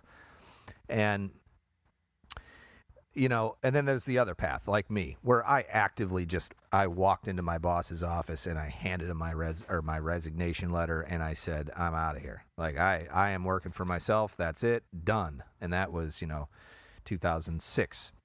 And, ever since, it was just like, that's what I wanted to do with my life. I wanted to be a business owner, and I knew that at a very young age. I will say that there's really no difference in the way that works. It's just, you eventually end up in the same, I eventually ended up in the same position where you were, where it was absolutely necessity for me. Like, I could not work for somebody else any longer. And the importance of that is that I'm a big proponent of capitalism. I know a lot of people are like, anti-capitalism and whatever else, but I believe in the system. I really do. I don't think we do anybody any favors by handing them things. When you hand somebody something and they didn't have to work for it, there just isn't an appreciation for that. So it's super important that you struggle, I think. Struggle is an enormous part of proving to yourself that you can do it. And once you've proven to yourself that you can do it, everything else is fair game. You now have the ability, you have like a blank check to like go, and it frees your mind of the concern that, is making money or working for yourself. But, I really like listening to your journey and getting to know you better, Jeff. And it's an interesting path that you took. I didn't fully understand that you had lost a job, or you quit a job and then lost a job. And that's just that must have been such a painful, sort of heavy time for you. But it was also it was very terrifying. Positive. Yeah, but it's also very positive. It pushed you to do what you're doing now, which I think is wasn't positive in the beginning. It wasn't positive in the beginning, and Sure. I'll tell you, really, because the metalworking job was just very like I called it a pump shop, which was basically we were doing ornamental. We weren't doing ornamental ironwork. We were doing stuff for union. It was a fabrication shop, and then things were going out the door for these union guys to install, and it was super fast paced, and it was ridiculous deadlines all the time, and I hated it. And then there was like having to work weekends, and it was everything, working late, and there was these like, it was just one of those things I just didn't like. And I was encouraged to my friends, was doing well with the carpentry and needed a hand, and it was really one of those things that I ended up learning a lot about wood working for him. The problem was so Friday we installed this thing. We're driving back. The guy's very quiet in the car, and then I immediately think something's wrong. And then he says, "I got bad news." And then he laid me off in the car on the way back to the shop. And I remember coming home and being terrified. I was terrified to tell my wife. What was she gonna say? She was encouraging me to give this a try with this guy. And she was nervous. What are we going to do? And she said, let's just take the weekend. And I just relaxed over the weekend. I was nervous the whole time. I was thinking, what am I going to do on Monday? When Monday comes around, what am I going to do? And I'll tell you what I did. And this day fucking sucked. We had all these old cast iron radiators, like a lot of them. We had like 5. And then I took a hand truck and I brought them out of the basement up a set of stairs. And then I loaded my car up with like 5 or 6 of these. Each cast iron radiator was like 200 or 300 pounds. And I took it to the scrapyard, and they weighed the car with everything in it. And then they dumped out the radiators. And then I was sweating and I was exhausted. And I was like, I'm going to get some money for this. And then I go into they give me they give me the slip. They weigh the car afterwards. And I go in, and the guy gives you like $150 or something like that. I'm just like, God damn, I worked fucking so hard, and what am I going to do for the next, it was really like, it was terrifying, because I was like, I need to do whatever it takes. And luckily for me, my old friend John Ledford started a shop by me, and we got a few jobs in, and then we were trying to make it work as a blacksmith shop and a school and stuff like that. He didn't have it in him, and his health wasn't right, and the knife making presented itself. The knife making presented itself because we were teaching classes, and his shop was literally now it's less than a mile from where my shop is now. We were teaching classes. We had Darren Fisher was a jeweler. He came in. I was teaching a sculpture class. Matt Paul, MP Knives, he was teaching a knife making class, and I was helping Matt. And then it was just like, let me see if I could do this. And then it became very easy. We were also doing a couple railing jobs, but it was terrifying. The railing jobs parts was terrifying because his health wasn't very good, and it was hard to do big railing jobs, because we were on the third floor and getting steel up there and getting it down and installing and the whole 9 yards. I got real lucky with the knife making, but I never said to my wife, I think there's something here. I fucking did, and then I just walked in with this wad of cash and say, this is what we're doing now. It was I had to prove to her. I had to prove to her that it was valuable. It was like a wad of cash. It was like, this is now we're talking. Because I came in that Monday with $135 for fucking scrap steel. I'm covered in filth and sweat and misery, and I'm like, yeah, look, here's $125. And she's like, God, you look like you've died. And now I'm like walking in with like this, wad of cash, and here we are. But I mean, I think that there was definitely, if I could have made sculpture and made as much money as I was making knives, I probably would have stuck with the sculpture. I must admit. But at the same time, I don't really see a difference between the two in terms of the mindset. The mindset's still there. Yeah, there you go. I agree. I agree. That's that transition. Yeah. Came out of being scared. Being scared Sink or is swim good. time. Sink or swim, it was man. major sink or swim. It was scary. It was real scary. And sometimes you swim and you sink again, and then it's a cyclical thing, and you're back and forth, and you're losing ground, you're gaining ground, you're losing ground, you're gaining ground. Which is why I like to count the years of how long I've been doing this, so I can kind of use it as a reference. But I see your point. It can get a little annoying, where people are talking about like, I've been doing it for this long. I've been a machinist for 30 years, and you should be using shoulder bolts. And it's like, all right, look, this is the real world. This is where we are, and so, all right. So, real quick, to switch gears, to bring something a little lighter. I got a message from a common friend the other day, and it just happened to be one of the best dad jokes that I'd ever heard. And that mutual friend was just on your podcast. His name is Tomer Botner of Florentine Kitchen Knives. It's going to be bad. It's not. It's going to be bad. Really he tells me jokes. They're never good. His jokes, Tomer's jokes are never good. Never. All right, you ready for this? We don't have a trombone. All the time. All right, all here the we time. Go. Go ahead. I bought a pair of shoes from a drug dealer. I'm not sure what he laced them with, but I've been tripping all day. Jesus Christ. These fucking things. That's Tomer. No. Don't blame me. I love Tomer. Blame him. I love Tomer, but I mean, they get bad. Jokes. He sent me some jokes, and his shits are bad. They are probably so bad. That interview with Tomer was probably one of my favorites to listen to because I respect him so much as a business person. I just think, I'm fascinated by him as a person. He's just such an interesting guy. And then He's also awesome. Steve Pellegrino, man, like that was just like, I don't know much about him, but listening to his mindset and the discussion, it's the work you're doing is fantastic. Bringing all these people in and talking and telling and listening to stories that would otherwise go unheard, by the majority of the masses. Anyway, I just love that. With this, I appreciate it. This podcast for me has been. One of the things I've heard from other podcasts is people talk about the equipment that they have, and a lot of times it becomes very unapproachable to the listener, because a lot of times people listening to podcasts, you know, if you're in a fabrication shop, if you're in like a big fabrication shop where you're actually working, they don't want you listening to podcasts. You shouldn't be. I remember when I was in the last fabrication shop, they really didn't. You're not really meant to be like hanging out and listening to podcasts. So the people who are listening to podcasts are usually in their car, or they're driving to work, or they're in their shop or their garage.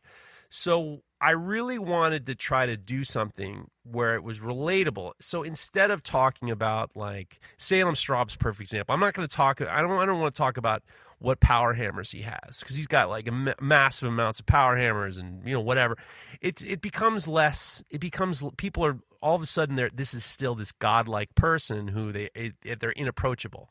So I'm far more interested in the person that they are, and then you get this kind of relationship between these people and the listener. Like you strip away the shit that they have, and it's more about the mindset that they have or how they got to a certain spot. So these people all become much more approachable. And I think about all the podcasts I've done. I've been very fortunate I know these people too, so it makes it a lot easier. One thing I did learn from Howard Stern, who just recently interviewed Paul McCartney. Paul McCartney did a great job with. Billy Joel he did a great job with. He did not do a great job with Mick Jagger, and I'll tell you why. He doesn't know him. He's friends with Paul McCartney. He's friends with Billy Joel. The best interviews that he does are with people that he knows, like Dave Grohl. They're friends. Dave Grohl's been on like 8 times. The people, Elton John, these guys, he knows them. And I've taken that in regards to this podcast where my guest is comfortable and familiar with me, so they become less guarded. So then I stay away from the whole, so tell us about yourself, because it's like, I don't want to get the bullshit you have on your bio. I want to get, I already know you do this and do that. Let's just talk about that. So I really feel very strongly about, I like what's going on. I'm very fortunate, and I appreciate this podcast, and I appreciate the guests who've been on, and I like the direction. I think the direction's good. I agree. You do a fantastic job with exactly what you just described, which is like taking somebody like Tomer, for instance, who really does not like to talk about himself. Oh, hates it. And get him opened up and discussing things, and then in turn educating everyone who's listening to him. And I think that's something that would have gone completely, I totally had forgotten about the thing with him in Israel where you're like required to go into the military. I forgot about that. I knew it, but it never dawned on me that he went through that, and to hear his experience was fascinating. Yeah, he's a wonderful person, and I'm fortunate. I mean, he and I kind of talk, probably every week. I mean, either with DM, or we do WhatsApp every so often. We talk, and I've been trying to get him on something for over a year, and he always says to me, "I'm too nervous. And I always say, "I'm like, dude, you know me, I'm not going to put you down a bad spot, But one of the episodes that I thought was I really felt very strongly about was last week's episode with Josh Smith, because Josh has done something that is very interesting. And what he's done as a knife maker is he's been able to, Josh Smith, Master Bladesmith, but he's been able to kind of, instead of like capitalize and say, all right, I'm just going to make $20,000 swords from now on. And he could. I mean, he could, whatever he gets, he can get. I mean, he's like top of the food chain. He's found this community of hunters and CrossFitters and, outdoors people, and it's very hip these days, and these younger athletes are doing more hunting. And he's embraced this whole lifestyle, which is, it's so different from the way other people do it. And I am fascinated. His story is very, very fascinating to me. And the one interesting thing is he and I are I appreciate, one thing I never got to say on the last podcast is during the pandemic when my wife was in really bad shape, he was checking in on me a lot.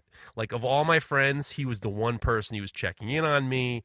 He called me up and he says, I want to know where you live because I'm going to send you food from a restaurant in your area. I mean, I had to like stop him. I had to say, don't, He was, he and I are politically very different. I mean, we just are. I mean, a lot of it's based on how we were raised and where we were raised. But I mean, we have this friendship that's based on just being good people, good friends. I mean, he's done. He used to check in on me and my wife like for weeks, and it was really like it meant something to me. But I mean, his story right now is fascinating. It's fascinating, really fascinating. I honestly haven't listened yet, so I need to go and listen to that one. Definitely worth it. I will tell you that multiple people have told me that it is an excellent interview, that I need to listen to it. So, and you know, well, Montana, you know, the cool. Well, the interesting thing is I remember talking to him beforehand, right before he decided to get a business partner. We were talking about business partners and what the expectations are and stuff like that. What he's done with his business partner, who's awesome at photography, he's awesome at media, he's awesome at marketing. They've just created something with Montana Knife Company. Whether you're a hunter or not, you have to appreciate how he's created something really out of nothing but his name.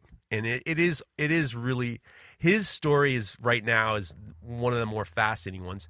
Politically, whatever, it doesn't. I mean, honestly, it doesn't really matter. I honestly, one of the things I've said in the past is I don't talk about politics because I'm not interested in hearing about your politics, or not you, but like the listeners' politics. So I leave it out. Sure. I mean, you don't want to hear what I have to say. I don't want to hear what you have to say either.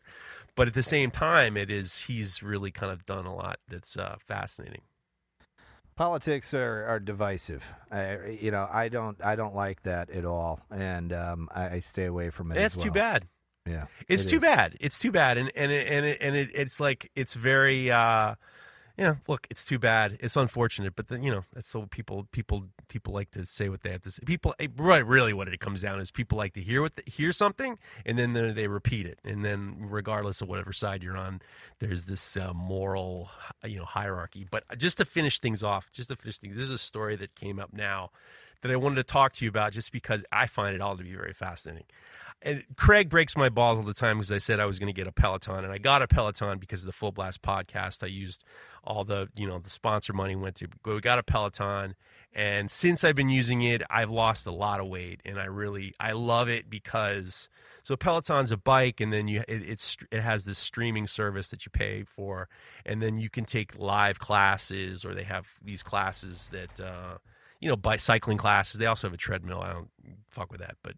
And they have these, different types of trainers and different programs, and it's great. It's very much similar to how podcasting is, where you can get new classes every day. You can schedule a time. It works for me because I don't have to go to a gym. I can just wake up and start in, and you get the lights off and you get the thing on. You definitely feel like you're in a class. You don't feel like you're in your house, and the different characters and stuff like this. So this is an interesting thing because. Actually, Tomer sent me a message because he was saying, he's like, well, we can't get Peloton down here in Spain, and there are certain spots and stuff like that. So the reason why it became famous, it became successful, is because during the pandemic, people couldn't go to the gym. So they were getting rid of their gym membership, and they were buying Pelotons. So Peloton had this dramatic spike in sales because people were working out at home now, So he sent me this email, a message saying that their stocks are going down, the profits are going down because people are starting to go back to gyms, and that Peloton is getting less subscribers and less whatever. And what's interesting is there are these strange things happening with the instructors. The instructors are you have the instructors that you like, and some of them curse, and they're different body types and different women and men, and you start to like certain people for certain reasons, just like you would like a podcast. Like you follow someone because you know what they're going to say, their intonation, the kind of music they like, how they're going to go, and you feel comfortable with riding with these different types of people. So Peloton has created these like almost celebrities. So you have this. When I was talking to Tony about it, he was just saying, well, you can't, just because they're having you can't judge the company based on one banner a year. You have to basically look at it from before the pandemic to now. If it's dropping off, you should take 2020 and 2021 and kind of like you need to like shift it over a little bit. It was like a really good year. The pandemic was really good for a year. So, do you have any questions so far? Am I going too crazy? No, I fully understand Peloton. I'm a subscriber. I don't have a bike, but I have an iPad on a stationary bike, and my wife uses it more than anything. But you don't actually have to own the device. I thought that was kind of cool. For like $12 a month, you can use the service and just have your own standard bike. The service is great. I mean, the classes are awesome. The classes really are awesome, and they're great. I love the classes, and I'll be honest with you, the bike is beautiful, by the way. But so I was listening to Howard Stern today, and he was talking about, I don't know if you heard, but there was this concert down by you, Daytona Beach? There was this Daytona Beach concert, and there's this Rage Against the Machine cover band or something like that, or it was a band that played Rage Against the Machine. And the lead singer turns to the crowd and she's like, I got to go to the bathroom. Will somebody come up here? And then this guy comes up on the stage. She pulls her pants down and she pees on him. Pees on this guy in the middle of the concert. Well, it's a crazy story, and everyone's just like, whoa, this is disgusting. This is disturbing. This is like G.G. Allen style. It's awful. And Howard Stern was talking about it. He's like, yeah, it's the girlfriend of one of the Peloton instructors. And I was like, what? And I looked up the interview. I looked up who it was, and I was just like, it's the girlfriend of one of my favorite Peloton instructors. And I immediately went to Peloton to see, are they going to fire her? What is going to happen to this poor woman whose girlfriend peed in the face of this weird guy at this concert? And it was this strange. And all the articles are like, a Peloton instructor's girlfriend did this whole thing. It was this bizarre. So bad, not great news, bad that way. And then on the other side, and this isn't something I don't know if you watch Dancing with the Stars. I stay away from that. I don't really watch any of that stuff. No, have you ever seen that show? I have seen it. I cannot get into it. I like reality Me TV. neither. There's certain kinds though. It has to be just trashy enough for me. I'm like a Marrying Millions kind of guy. I don't know if you've ever seen that, or like a 90 Day Fiance. Those are like some of the best classic reality TV out there. It's great. I don't really. I mean, the last reality show I ever watched was the fucking Tiger King. I mean, don't really get. Yeah. I don't really get involved. So there's the show called Dancing with the Stars, and they just announced before I came on here that the finale is one of the other Peloton instructors. So a Peloton instructor is in the finale. And it was interesting. The only reason why I know this is because when I do the rides, I have 3 instructors that I like. And they're always saying, vote for Cody. Tonight you got to vote for Cody. So they're like getting all the Peloton fans to push this dude. The Peloton people to vote. This guy, Whoa. No one would ever know who this guy is. No one would never know who this guy is. Never know. I mean, this guy Cody, he's like, who? He's a star. He's a star from what? He's a Peloton instructor. So you have this totally bizarre situation, this duality between one of the Peloton instructors is like, related to this wacko who pees on people in front of people's mothers were calling the police because they were watching the concert with their children. And then she pulls her pants down to pee on this guy. And then in the other one, you have in the finale of Dancing with the Stars, her coworker. It's just this. I find the whole thing to be, it's like, what kind of business is this? I mean, it's just totally crazy. They've created this. It's this bizarre thing. I'm fascinated by. I immediately when I went home for lunch, I was just like, let's go look at the schedule to see if this Peloton instructor is actually going to be teaching. Because she stood over after the weekend, after like this first article saying that this woman is like married to or get fiance to the Peloton instructor. So her social media like went dark. It went totally dark.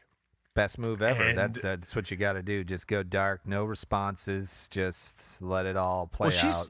People will forget. They're letting her roll, and everything's going to be cool. But it was like these two articles coming out of just like one Peloton instructor is embroiled in this thing that you're never going to get away from.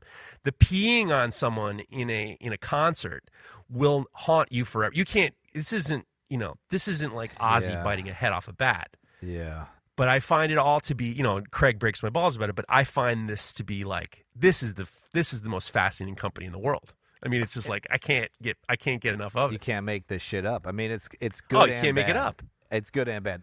And just for the audience, I want to paint a picture. If you haven't seen the video of the woman doing this act, it is like, imagine a guy laying on his back on the floor of the stage, and she just legit drops trowel, straddles his face, and fire hoses him, and just in his face. I heard it was like a fire hose. Yeah. I am not a prude. All right. I think, whatever. Okay. No judgment. All right. I don't, you want to do whatever you want to do. But when you do that on stage in front of unsuspecting, like when you go to see this band, I think the brass, whatever it's called, you know that you're going to see a band play Rage tunes or whatever. I think they cover other songs too, because I've listened to some of their other stuff, and it's actually really good. It's like good music, and they do it with instruments, not standard instruments like wind instruments and other things. And I'm like, okay, well, this is cool. Like, this is some, like, avant-garde shit, whatever. And then this woman just, like, and she's not bad looking, she's, like, does not look like the type of person that would perform this act on a stage. Right. That's why I think this isn't CBGB's here. Like, this isn't, like, the underground punk rock scene. This is not the place you do these things. And I think that's what all the drama swirling around this thing.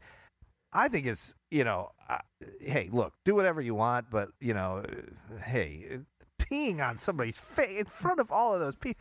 And you could hear the crowd going like, oh, no, oh, gross. This guy is into it, by the way.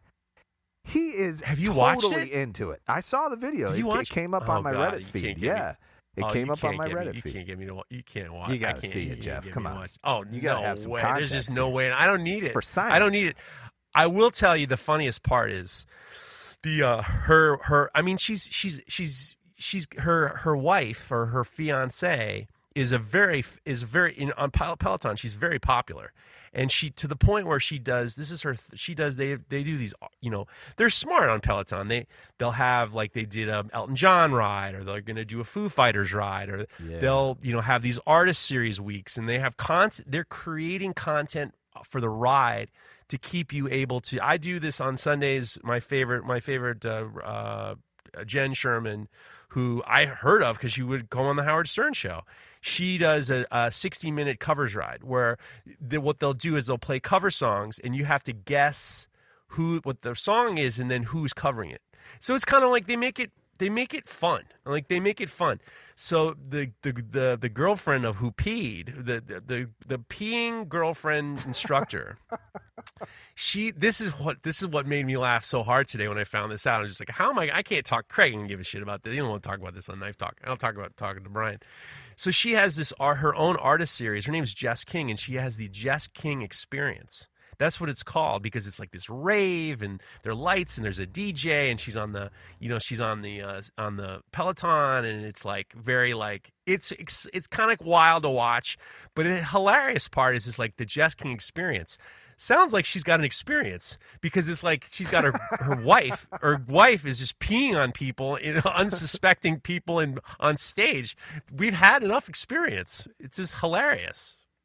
I couldn't get enough of it. The whole story fascinates me. And then meanwhile, Dancing with the Stars, the coworker's going to Dancing with the Stars. I mean, it's just this. I find it all to be fascinating. Could this be, from a conspiracy side, could this be Peloton's sort of long shot deal where they're trying to generate more hype around their brand? Like, hey, look, we're cool. We're into piss parties and woodwinds and all of that. I mean, it could be. And then Dancing with the Stars time. I don't think you can. Come on. I don't think think you can make this shit up.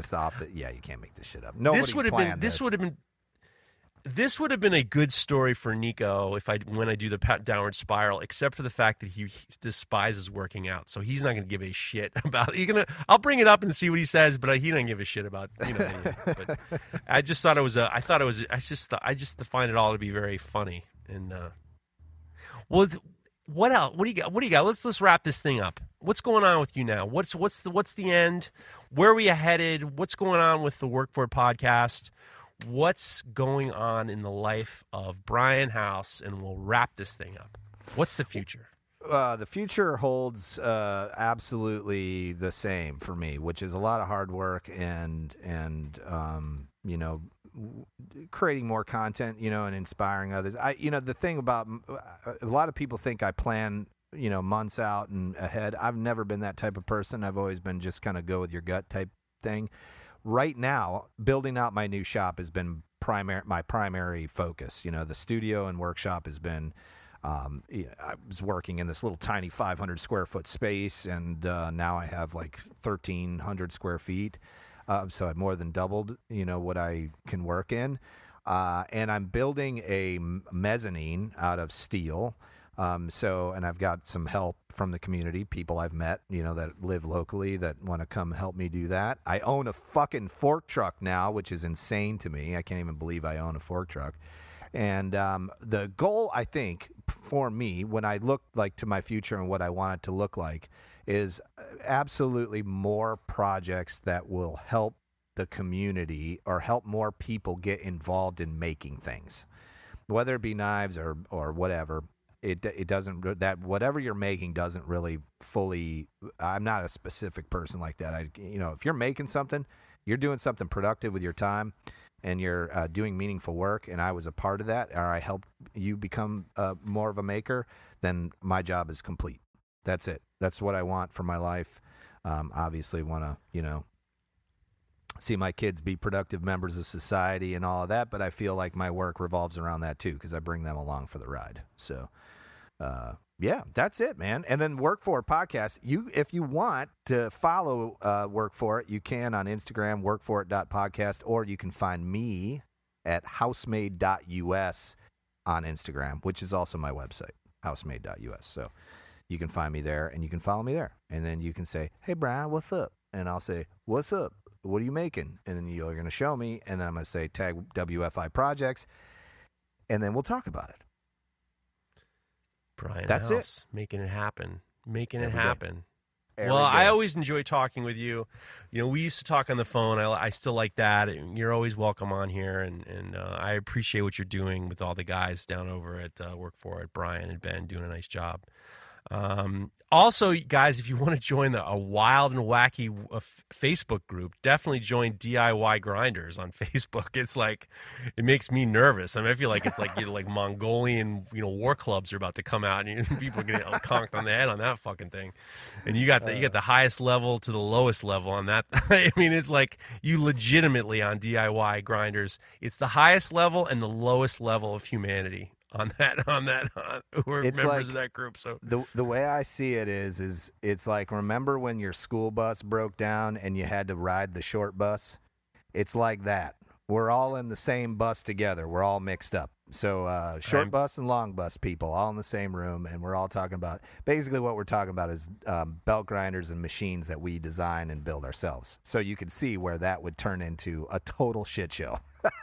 Yeah, you get 17,000 members. Yeah, it's awesome.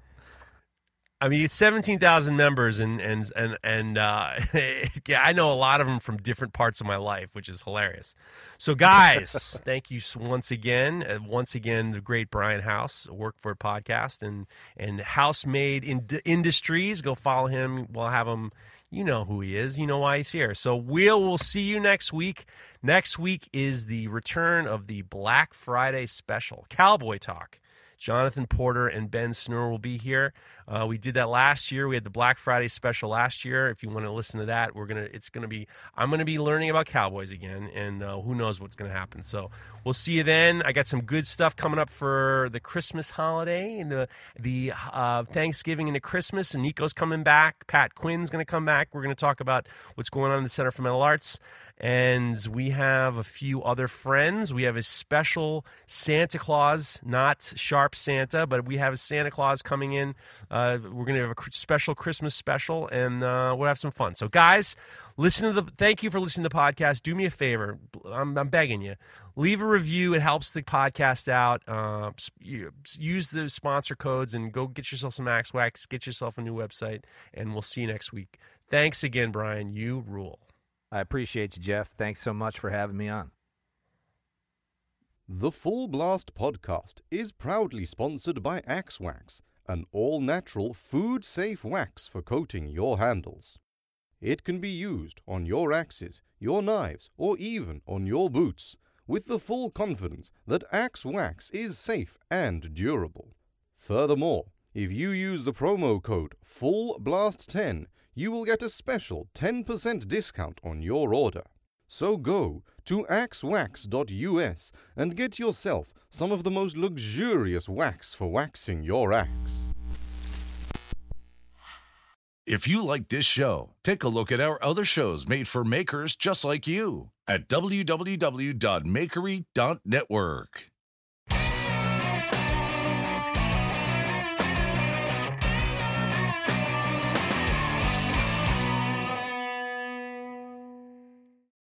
At Parker, our purpose is simple.